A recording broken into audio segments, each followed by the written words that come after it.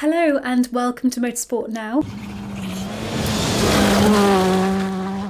My name is Jay Pavley and today's guest is Chloe Anna Jones. She was a great girl to have on the podcast. She does everything to do with motorsport, 2 and 4 wheel. She works for Motorsport UK, she's a scrutineer, she's a 2019 British cross country champion, and also she was second overall in the 2019 UAE Baja Championship.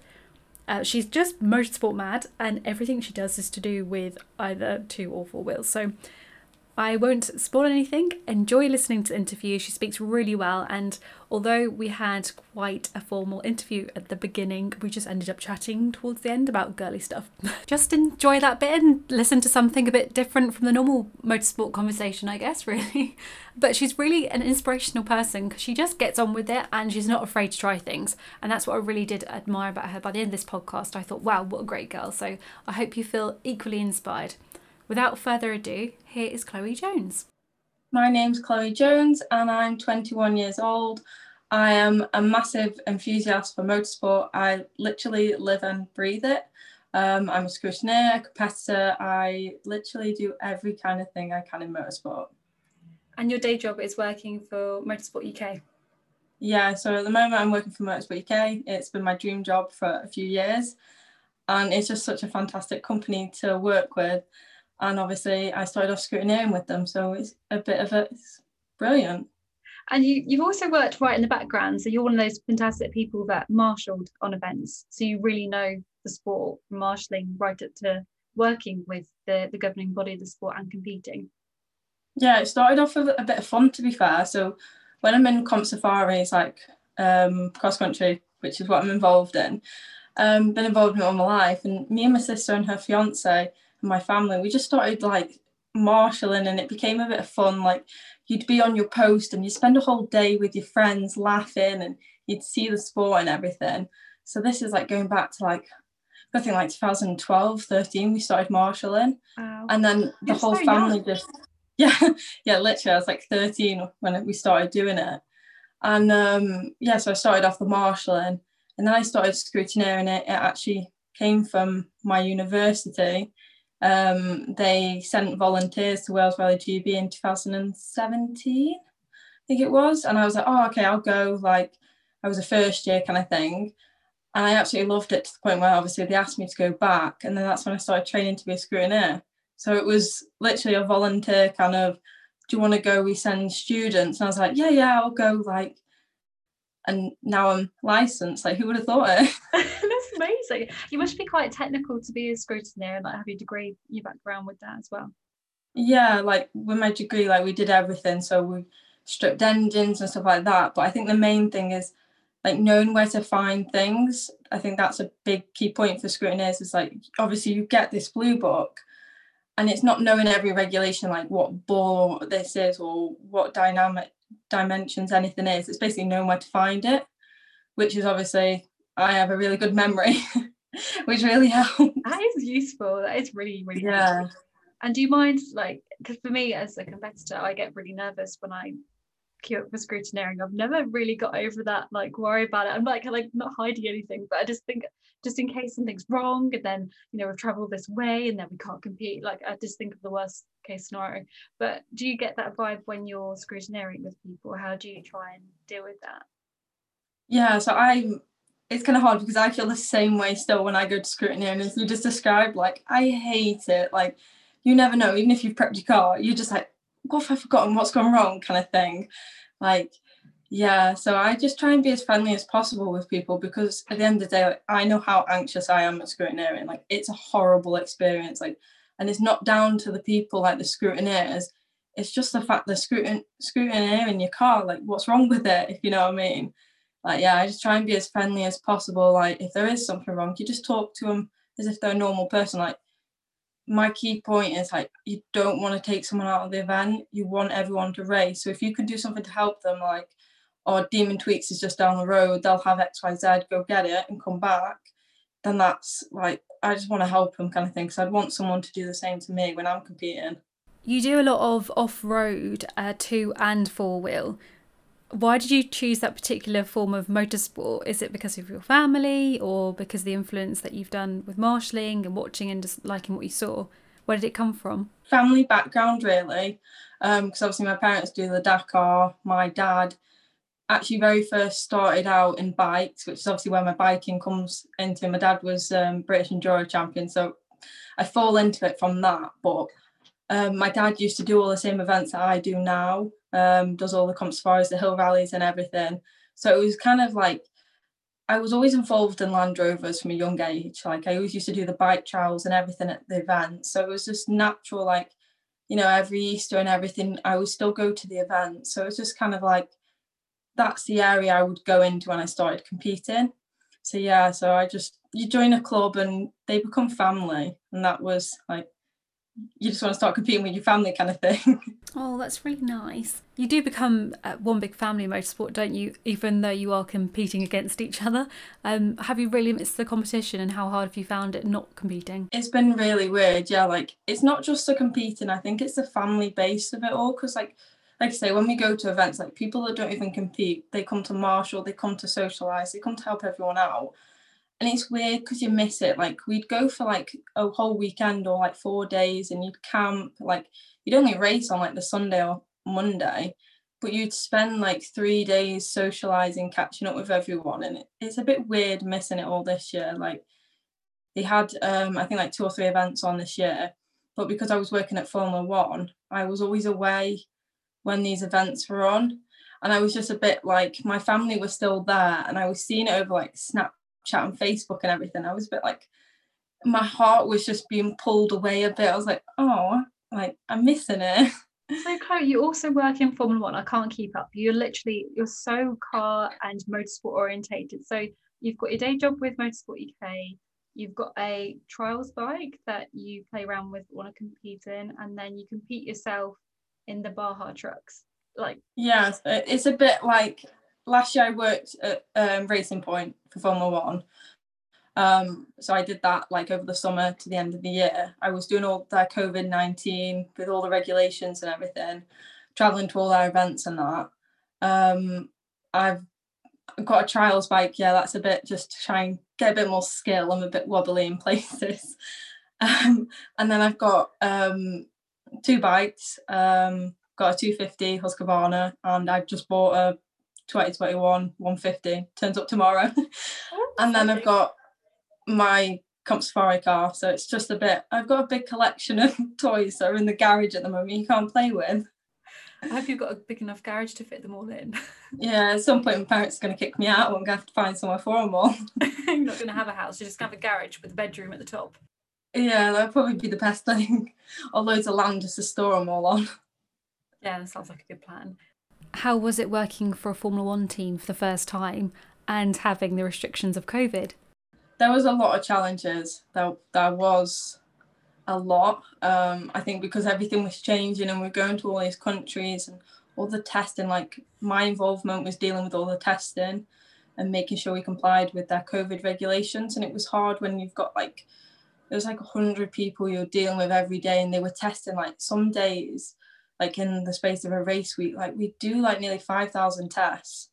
And like trying to remember who's tested and who's not was the hardest thing. Like, and people you haven't ever met before as well.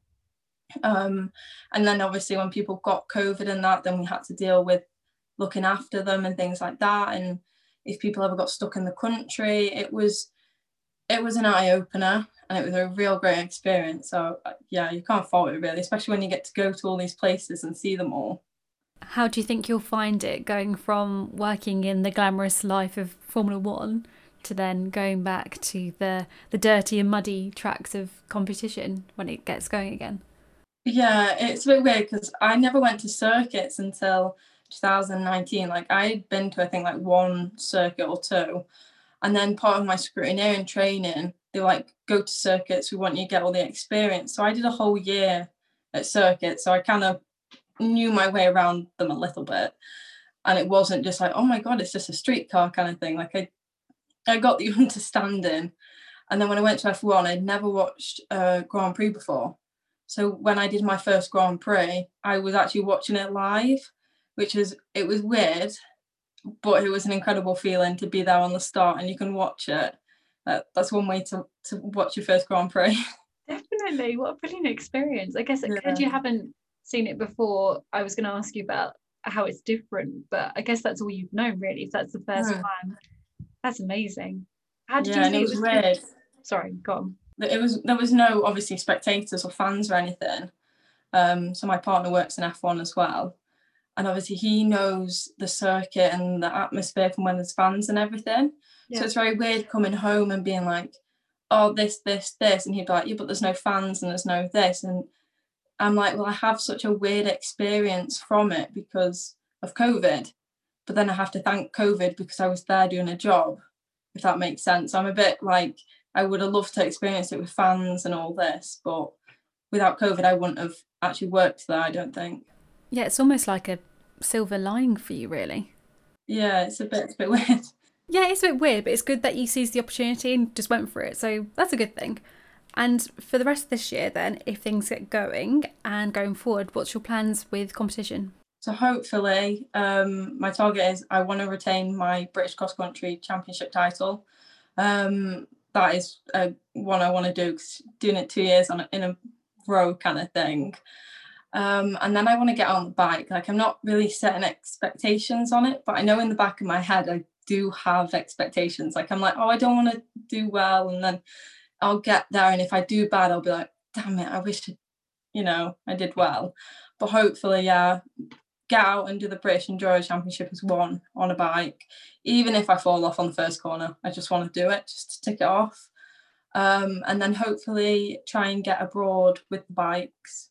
Go and play in the desert somewhere, hopefully Morocco, just to go and it's a bit different from being in a car in the desert to being on a bike. So I need to try and transfer some skills and see if I actually like it or not in the desert before I start setting thousands of pounds on the Dakar.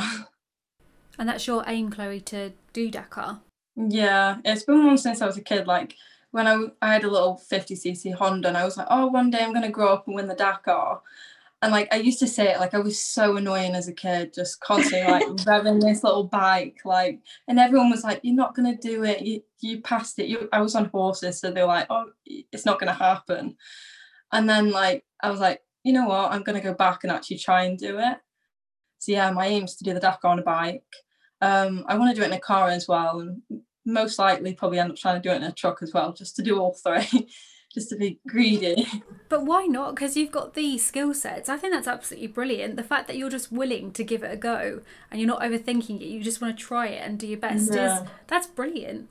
Yeah, it's keeping like the mindset as well. Like, it's gonna be a hard journey, and I think the journey actually being at Dakar will be harder than even trying to get to Dakar.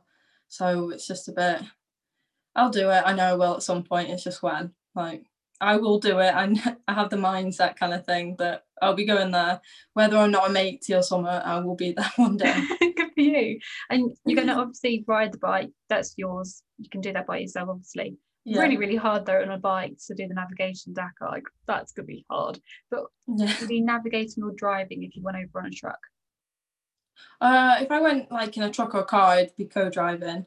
I'd like to do it driving, but co-driving I do really enjoy. I don't think there's many people that can say they enjoy co-driving, purely because it's just so confusing at times. Like, when you get everything and you look at it and you're like, and there's tracks going everywhere and you're like, which one? Like, it's literally like an option of like A, B, C, D, and you're like, guess. Well, it's not guessing, but that's what it feels like half the time. You come across as quite easygoing, which I can imagine would be actually quite helpful when you're in really tough extreme conditions, especially in the desert. Having that almost laid back approach where you can just take things in your stride would be a really good thing. What other parts of your personality do you think helps with your navigating? I see the good in everything. Like, I am sometimes hot-headed. Like, I like everything being perfect, so when things don't go perfect, sometimes it annoys me. But being in the desert really taught me not to be like that. Like, before I started co-driving out there, I was like, it has to be like bang bang bang. And then when I got out there, I was like, you need to be flexible. Like, things don't always go to plan. And that, like, yeah, so I'm more laid back now. Like, it's growth, isn't it? You've got to change and you've got to grow. And yeah, so I'm laid back. But I know I'm in the back of my head. I'm like, come on, like, you've got 10 minutes, like, get ready, I'm proper time free. It's good that you're organised and calm. That's definitely a nice combination. Yeah, sometimes it doesn't quite balance, but yeah, you have to pick your moments. Yes, I can imagine. And also you've got to read what your driver's feeling. And in those intense situations, that must be really difficult. Yeah, there's been many of arguments in the desert, but it's kind of what stays in the desert, and like you have them, things get heated kind of thing, like you get stuck and stuff like that, but you don't take it to heart because it's such an intense situation. Like you're literally thousands of miles into the desert digging with the car up to its axles, like, and there's just you two. And it is weird that you just go to have an argument with each other instead of working together, but in the end you do work together and you get out. But because you have to, don't you? There's not much choice. Yeah, it definitely teaches you team skills. Yeah, I can imagine that must seem like such an extreme thing to then go back to the office and work day to day with doing scrutineering at a kart circuit, for instance. Like it's quite a contrast, but I guess it's all good perspective for you. Yeah, it keeps it interesting, which is the main thing. You don't do the same thing day in, day out. It's just everything changes, which is what I like. And tell us about some of the events that you have done. If you could give us a very brief timeline, that might be helpful just for people listening. So I first started co-driving in rally in 2015. Was it 2016? And the same year, what was it? I'm trying to think now. Yeah, 2016. And then oh no. Doesn't have to be exact, right? Yeah, 2015 I started co-driving, and then 2016 I bought my car and did my first event around September time, which is also why my number's 308, because I bought it on the 30th of August. Oh. So that was kind of like keeping it a bit, it always reminds me of it. And then 2018 I started competing in the desert, so in the UAE. And then in 2019, I started competing in the FIA World Cross Country Championships internationally. And then obviously COVID hit, so I was meant to go back out again last year to do the same events like the Dubai International Baja and the Abu Dhabi Desert Challenge. But I think it was like 4 or 5 days before I was due to fly out there that we got told it's not happening, like get the team out of the country kind of thing. And yeah, I had my suitcase packed and everything. Oh, sorry. But, yeah. And then obviously, so 2019, I decided to get a bike again. So against my parents' wishes, I bought a bike and then started to ride it. Thankfully, where I lived back in Cheshire, excuse me, we had land, so I was able to ride during lockdown and that. And then obviously I just upped my bike and, progressed a bit on that. And yeah, so there's a lot more into it. Like, as you probably know, everyone has, like, when they do events, I've got loads of them. It's just hard. Like, when you think about it, you're like, what events have I done? No, it's fine. Well, we can always follow you on social media, so probably have a good look through. Yeah. And how have you found it getting sponsors to do all your events? It's difficult. Obviously, in cross country, there's not many sponsors. Like, it's a very family oriented sport, so it's always like if you see sponsors on the side of your car or something, it's always their business that they're advertising. It just looks like people have sponsors. I guess it's the same kind of in every bit of sport. But I've been very lucky to be partnered with Morris Lubricants. So this is now my 3rd year with them, which I'm extremely grateful. I mean, they support me so much. And obviously when it's like your engine, your gearbox and everything, all the oils, like they're such key parts to your car. And if they don't work, you've got no chance of winning like championships or anything. Like, so I do have to say to Morris, thank you, because they have been so great with everything. They support me on my bikes as well. Obviously they do everything. They do trucks, bikes, you name it. Morris Lubricants provide oils for everything. So I'm grateful that they support me on my bikes as well. Whatever I seem to be doing, they support me, and it's nice to have the support from a company that you become then friendly with, so you know them personally and stuff like that. Yeah, they sound like they've been a good long-term partner, and fingers crossed they carry on sponsoring you with your Dakar dreams. That's so exciting. That's really It would be brilliant. nice to go to Dakar with them. Yeah, It would definitely. be. It'd be a real story to go from clubman level motorsport to Dakar with the same sponsor.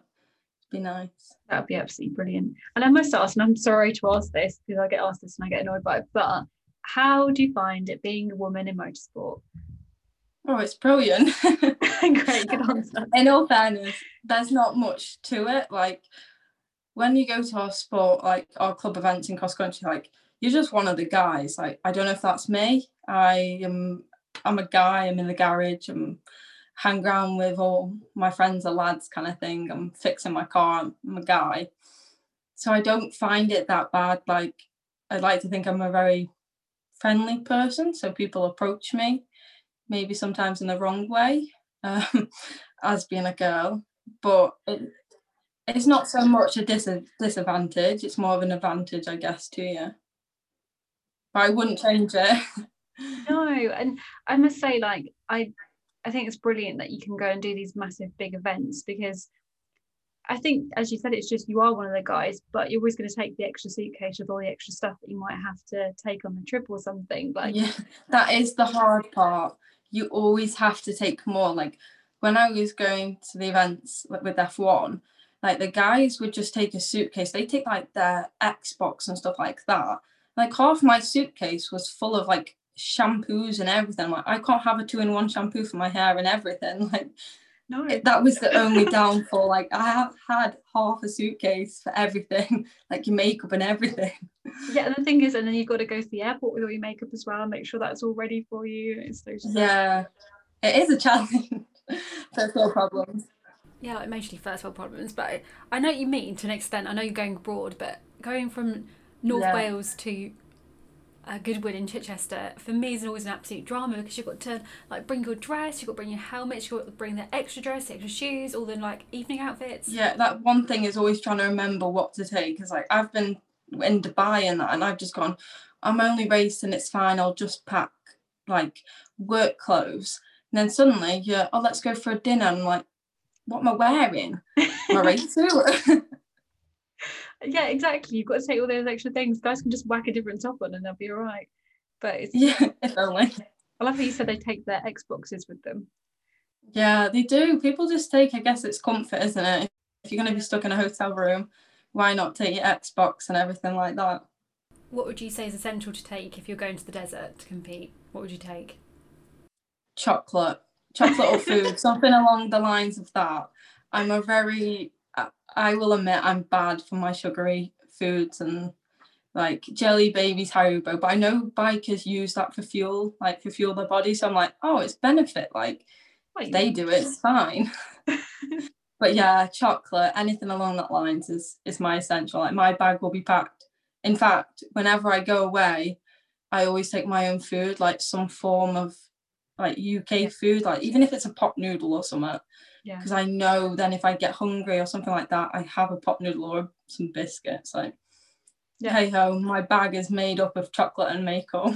And it's probably all melted from the Dubai heat, just like your bag. Sometimes, honestly, you come to your bag and you're like, oh, I've got chocolate, and you're like, it's melted.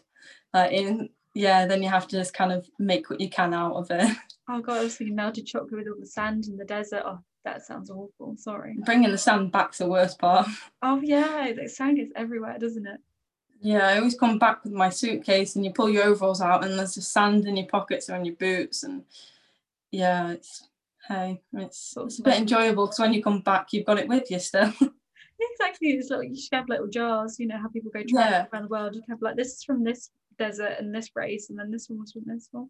I used to do that as a kid. I used to bring bottles of sand back from certain deserts to my friends. I would never bring them like a gift. I would just bring them a bottle of sand. Like, now I look back on it, I'm like, it's a bit weird. It's quite trendy now though. Put in a glass jar, put a nice little label on it. I know.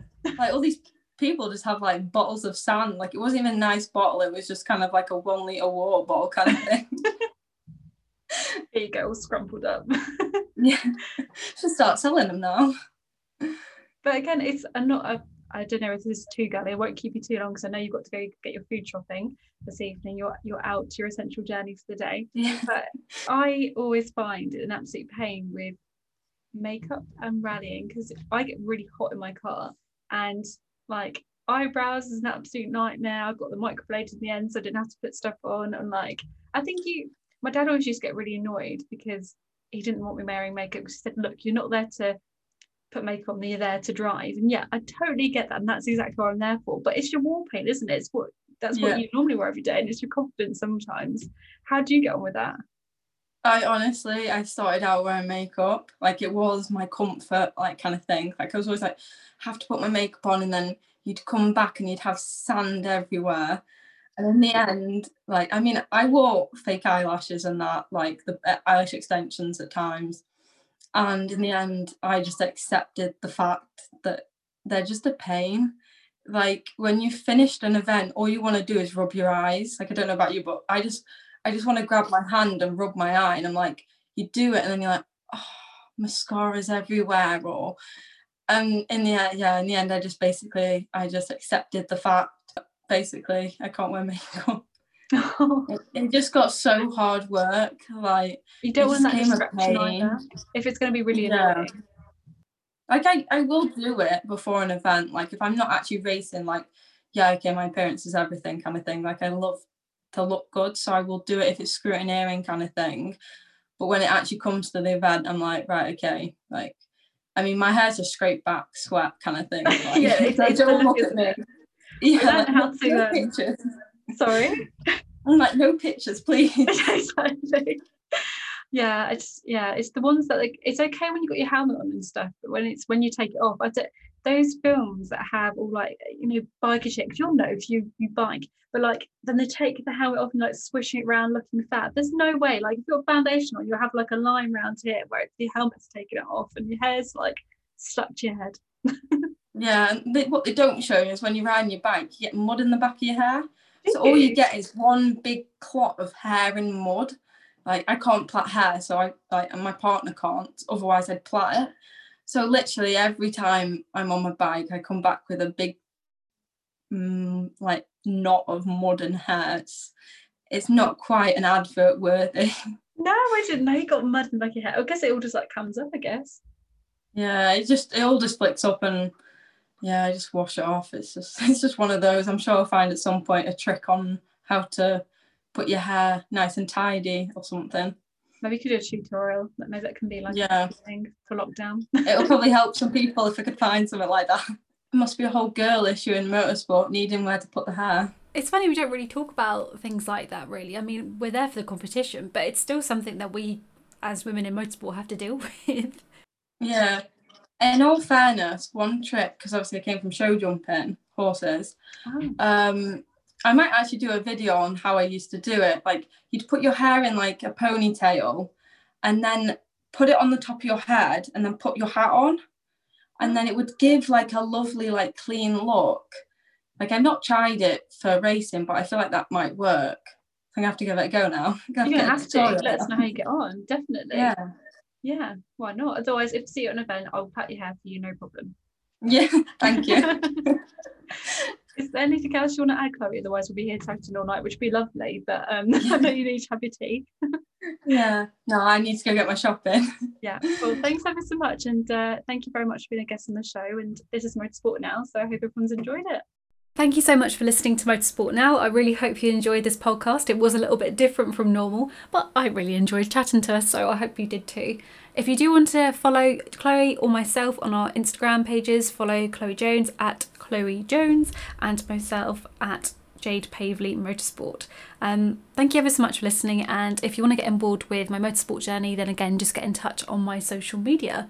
Thank you to the podcast sponsors, the Motorsport Lounge and the Forest Experience Rally School.